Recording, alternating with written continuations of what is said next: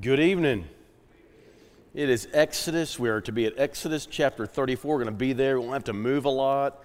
So if you would make your way to Exodus 34. Appreciate Michael with an excellent reading there. I'm supposed to say that the Ladies' Day on November 9th, there will be child care. That's not listed on here, but there will be child care for that. And it starts at 8:30. I'm a little bit confused because I'm sitting there thinking that's usually like February, March. This is a different thing than the other, but that's an annual thing. This is a great experience for ladies and for our girls too, and I think that's some of that is relation to Lads to Leaders, but the topic is amazing. The speakers are amazing. You'll want to be part of that on November 9th for sure.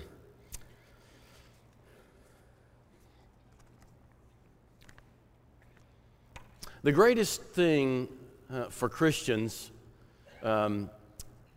about God is that we serve a God who is so knowable and so near. He's mysterious, and I don't mean to minimize that, but God wants to be known.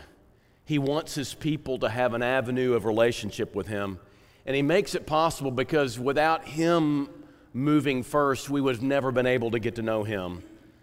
It says something about Him that in creation, he says in Acts chapter 17 through Paul's preaching to the people in Athens, God in creation puts His fingerprints all over it. God is inviting us to search for Him, and God wants us to know that He's not far from any one of us. So if you in creation, as you look out there in the world, and you know this had to have gotten here some way, I know there's a Creator out there, and if you search just a little bit, God will let you find Him. He's a God who wants you to seek, but He makes it easy.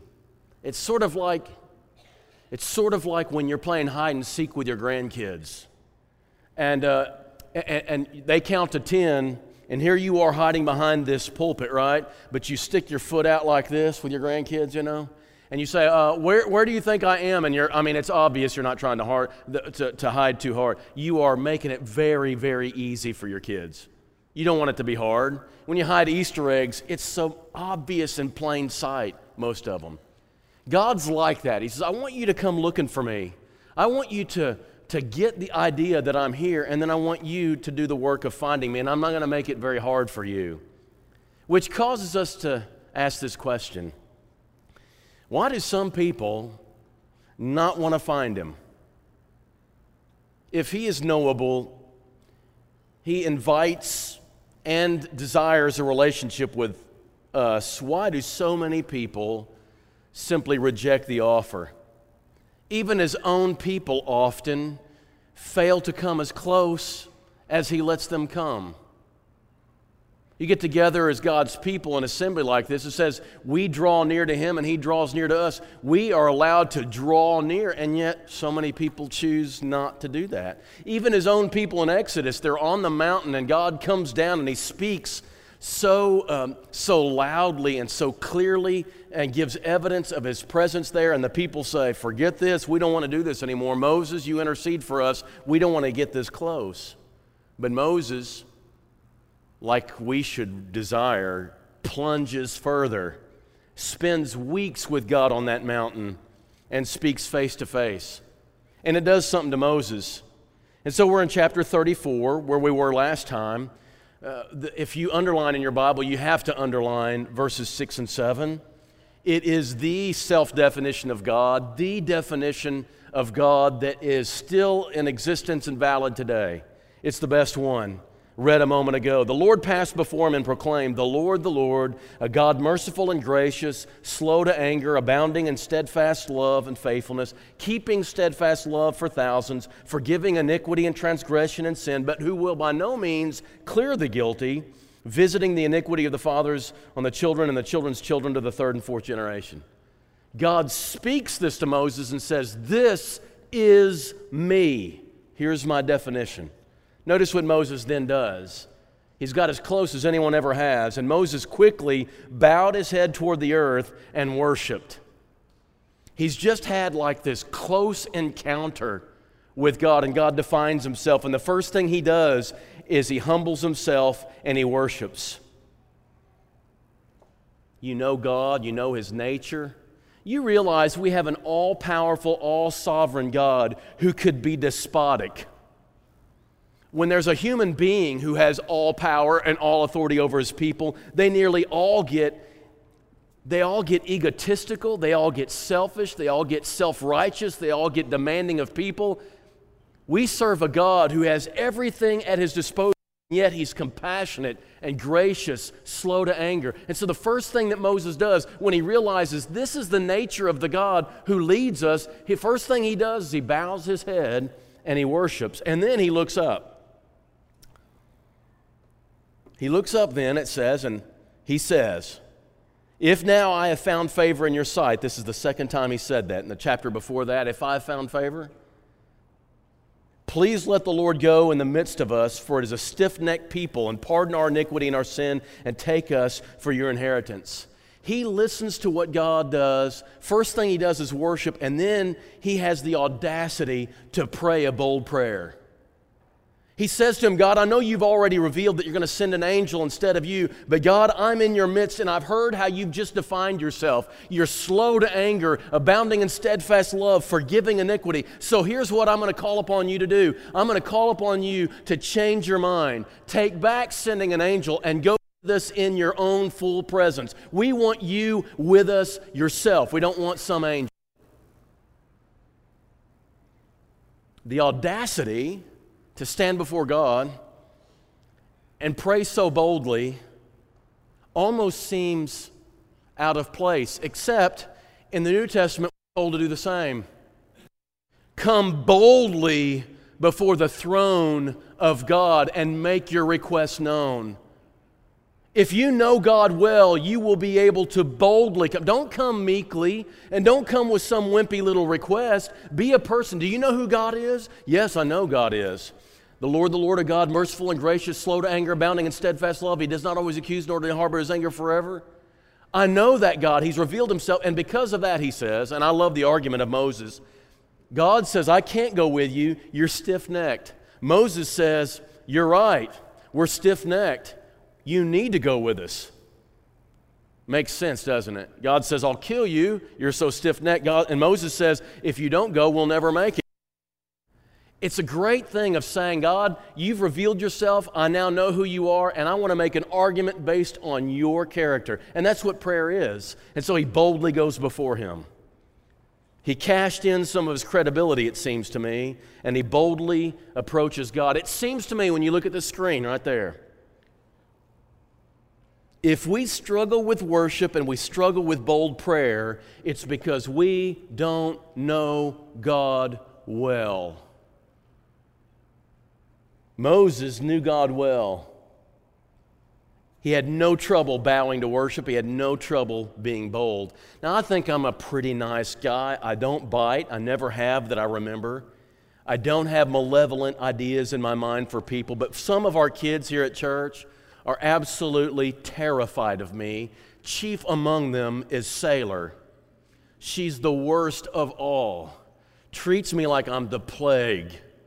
And no matter what I do to try to win her over, she will have none of it. And I'm not alone in this. John McKnight is an evil, sinister man too. And I kept trying to be nice and sweet and kind and to elicit some kind of positive response from her. It does no good. And I just wonder sometimes if God doesn't feel the way I feel. He's made himself knowable. And yet despite this, despite how close he gives us the opportunity to be, we just refuse to come. It's like I can't imagine God being friendly with me. If a God, like I imagine, I imagine a God as I know myself, if I got close, he'd get mad. No, that's not true. If you think that, you don't know God, and that's the whole problem, isn't it? You don't know him. He's trying to reveal himself, and he's trying to woo you to himself and reveal himself to you as a God who's very approachable. He's so very approachable. Now, you can't imagine it because you know your sinful nature. But Moses knew it too. He says, you can't afford not to come into his presence. It's an interesting thing. And I guess I would compare it, and I compare it too many times to this, to the 10 lepers who they can't get near Jesus because they got to cry out, unclean, unclean. But then Jesus says, go and show yourself to the priest that you're clean. And on the way, they get clean. Now there's no reason why they can't come all the way up to Jesus' feet, but how many of them do? 1 out of 10. It's almost God, I'm making it possible. I'm making it possible for you to come straight into my presence and draw near right into my throne room, and we choose not to. It's crazy. Why do we do that? As if somehow we're not desirous of a closeness that God makes possible. Now, God agrees to this request, though. I want you to notice that as we go back to the text. And he's almost giddy with excitement. I want you to hear God speak. And God said, behold, he's ready. He's more ready to say yes than you are to ask him to say yes. He's more ready to change his mind toward you than you are to ask him to. And he said, behold, I'm making a covenant. I'm renewing our covenant. Before all your people, I will do marvels. It's almost like I'm forgiving and I'm forgetting and I'm putting that behind, and now I've got a new dream. I've got a new dream for my people. We're going to do amazing stuff. Now listen to this. Such as has not been created in all the earth and any nation, and all the people among whom you are shall see the work of the Lord. It's an awesome thing I'm going to do with you. God starts dreaming new dreams and starts opening up new possibilities of the future and says, yes, I will go with you, and I'm going to do incredible stuff, and you're going to see it, and you're going to be a front row seat to what I do. It's like he's removed the sin now. We have a whole new possibility in front of us. It's the God we serve. He just defined himself, and now he's practicing his self-definition right there in front of them. Then he starts restating the covenant, and that's what the rest of this chapter is. We're not going to read the whole thing, but it's really strange. He makes reference to the failure. He makes reference to the thing that nearly broke the covenant. It did break the covenant, and they're having to renew it because of the golden calf. And so he starts renewing some of the promises, but he's also making some demands. There's one thing God promises here. Verse 11, observe what I command you this day. Behold, I will drive out before you the Amorites, the Canaanites, the Hittites, the Perizzites, the Hivites, the Jebusites. I'll do it. I'll go with you. I will drive these people out. This is the same promise he's made since the book of Genesis, all the way through Exodus. He's going to say it all the way through Leviticus and Numbers and Deuteronomy. I'm going to drive the nations out. But you've got to do some things. In order to receive these promises, you have some obligations too. And he states them on here. You can have no agreements with them that allow them to live among you. You can't make covenants with people who believe different from you or in the land. I want you to drive them out. I don't want there to be thorns in your sides. I don't want there to be alternative theories of reality. I don't want there to be alternative worldviews. I don't want there to be the possibility of alternative facts to float around in your midst. I want you to get rid of them. No covenants made with people. Number 2, don't allow the way they worship to remain in the land. When you wipe them out, you take out all their worship paraphernalia. I want you to destroy all their worship sites. I don't want you to be ensnared by their worship practices. And number 3, I don't want you to marry them. I don't want you to marry their offspring. There is a whole lot more in Scripture. Let me say it this way. There is so much in Scripture to say don't marry someone who doesn't have your beliefs than it says to ever about intermingling races. He's not concerned about races intermingling. He's worried about worldviews intermingling because that can change entire destinies of people. So don't make any covenants with people. I'm going to drive people out, but because here's the deal, the promise of driving them out will be sabotaged if you do these things. You're working against God. And so if you want him to keep his promise, you've got to do your work. His promises are conditional. Every promise of God is conditional upon our belief and upon our cooperation with him. The second thing that's so weird about this, he doesn't go into all the 10 commandments. Now he's going to have Moses create those tablets, and I don't know whether Moses writes the 10 Commandments or God does it. It's kind of hard to tell in the text, but he says both, so whatever. The second thing that he stresses, first of all, no covenants. Second of all, he says, keep the feasts. And you're like, I'm a New Testament believer. That doesn't even apply to me. But I want you to listen very carefully why he stresses this. And these feasts are described for the rest of the chapter until you get to verse 28 where we end for tonight, right? Why are these feasts such a big deal?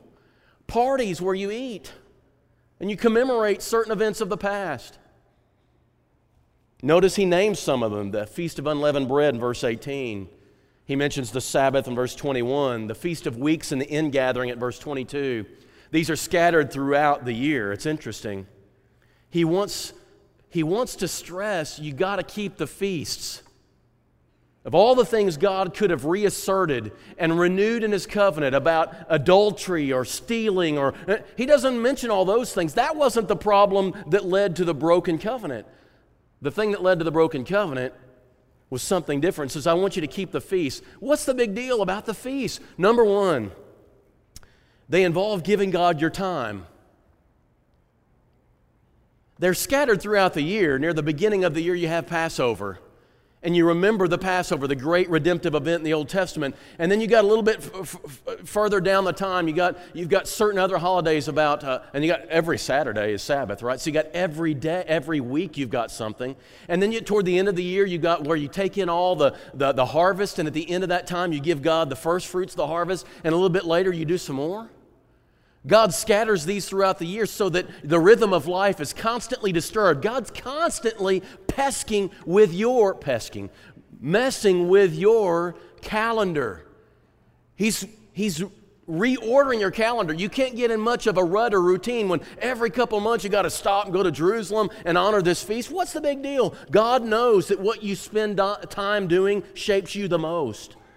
It's our greatest commodity is time. It's the most valuable asset we have, and it tells you more about you than anything in your life. What do you spend your time on? You can say whatever you say about what you think is important, but show me your calendar and I'll tell you what you really think is important. Show me what you write on that calendar, what you go to, and what you spend your time with. And these festivals spread throughout the year. The men, he says, the men of all the land, no matter where you move to, you've got to come back and approach the Lord 3 times a year. And he says, don't worry, I'll take care of your enemies and I'll take care of your land. But you've got to leave your land and you've got to come into the presence of the Lord in a very special way this 3 times of the year. He does not want you living your life without Him being part of your time. We'll see why in a minute. Secondly, it involves giving God your kids. You've got to take your kids with you, but even more, Passover is about the firstborn belong to me, all of them. And you've got to redeem them. I don't want you to bring them to the temple and give me all these kids running around the temple. What I want you to do is I want you to redeem them. I want you to acknowledge your kids belong to me. And I want you to know that, but more than that, I want you to prove to me that you acknowledge that. Your kids belong to me. Now, do you all know this? Do all of you know that as much as you love your kids, you want to give them the best of everything, and you want to involve them in everything and see every sport they want to try and see if it really kind of resonates. Whatever talent and artistic expression they have, give them exposure to all that. But above everything else, give your kids to God. That's the number one mission that you're assigned to because they don't belong to you forever. You're going to turn them back over, and hopefully they'll be voluntary worshipers of Jehovah God. If you get them in every sport and you lose them for God, you have just failed in the primary responsibility as a parent. And God says, I want you to acknowledge this, and I want you to give me your kids, and I want you to raise them for me, and I want them to see you rearranging your schedules, not so much for football all the time, but I want you to rearrange your schedule, make sure you put God in the center, and they can tell, not by your words, but they can tell by your schedule and where you take them in the car. I want you to do this.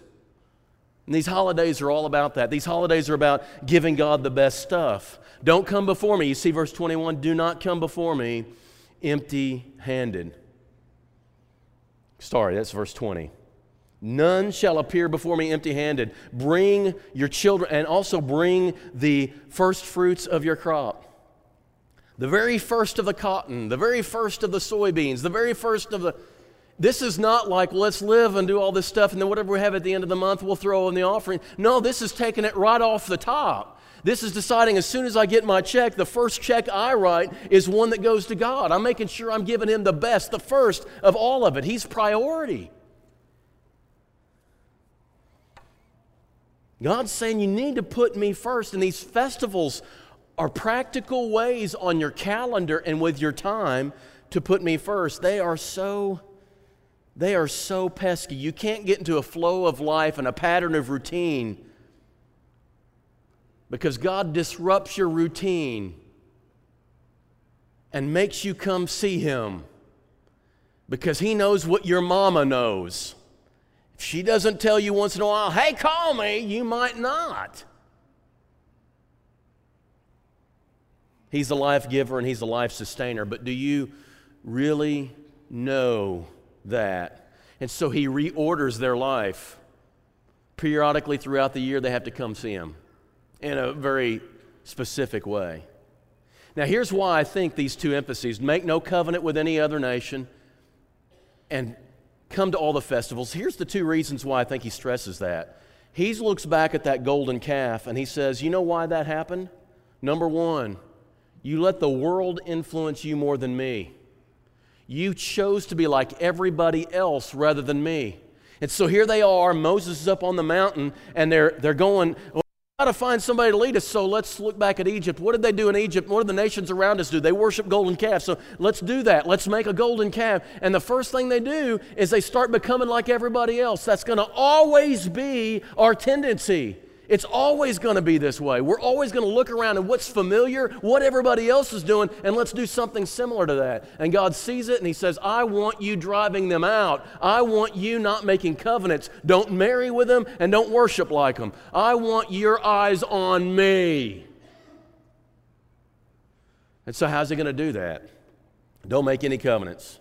The second thing is they forgot that the source of their blessing was God Himself. When you stop thanking and worshiping God, you'll start looking around and attributing your blessings to something else. You always will. And things have not changed. When we go wrong and we find ourselves drifting into sin, I would venture to say nearly every time it's one of these same two things. We're taking our cue from the world, trying to be as much like them as we can, and we've lost sight of giving God the credit for all the good in our lives. Those two things go hand in hand. And renewing the covenant, God says, I'm excited about the awesome things I'm going to do, and you're going to see. But look at me and give me credit. How in the world do we motivate ourselves to do this? How do we ramp up in ourselves the desire to give God our best?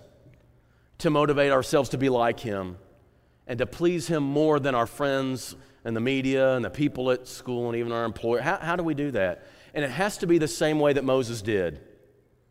You get close to God and you really see who He is. Study Him, know Him, experience Him, draw close to Him. Don't just believe or worship and serve Him, but you're going to want to draw close. And the closer you get and the more you know Him, the more the natural reaction is to bow your head and worship Him and to pray to Him. I really believe this.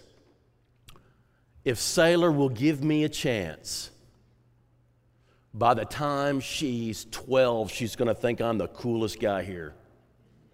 I think if she'll just give me a chance. I already think Myatt does. Every time I'm around Myatt, he thinks I'm neat. Hazel's cool with me. Bo's cool with me. Sailor, she's a little stubborn, but she's going to learn. And I'm going to do what I can to do that, and I'm going to keep trying. And I wonder if God is thinking the same with us. He's right here. He's revealing Himself. He's willing to reveal Himself and interact with us. And He's not far from any of us. He's right here. He extends His hand in invitation. Draw close. Get closer. Come on, quit being timid. Quit being shy. Quit staying away. Come close. And the closer you get, and the more advantage you take of His invitation, the more you'll become like Him. And the more you'll realize you don't want the world. It's not good enough. It's just not good enough.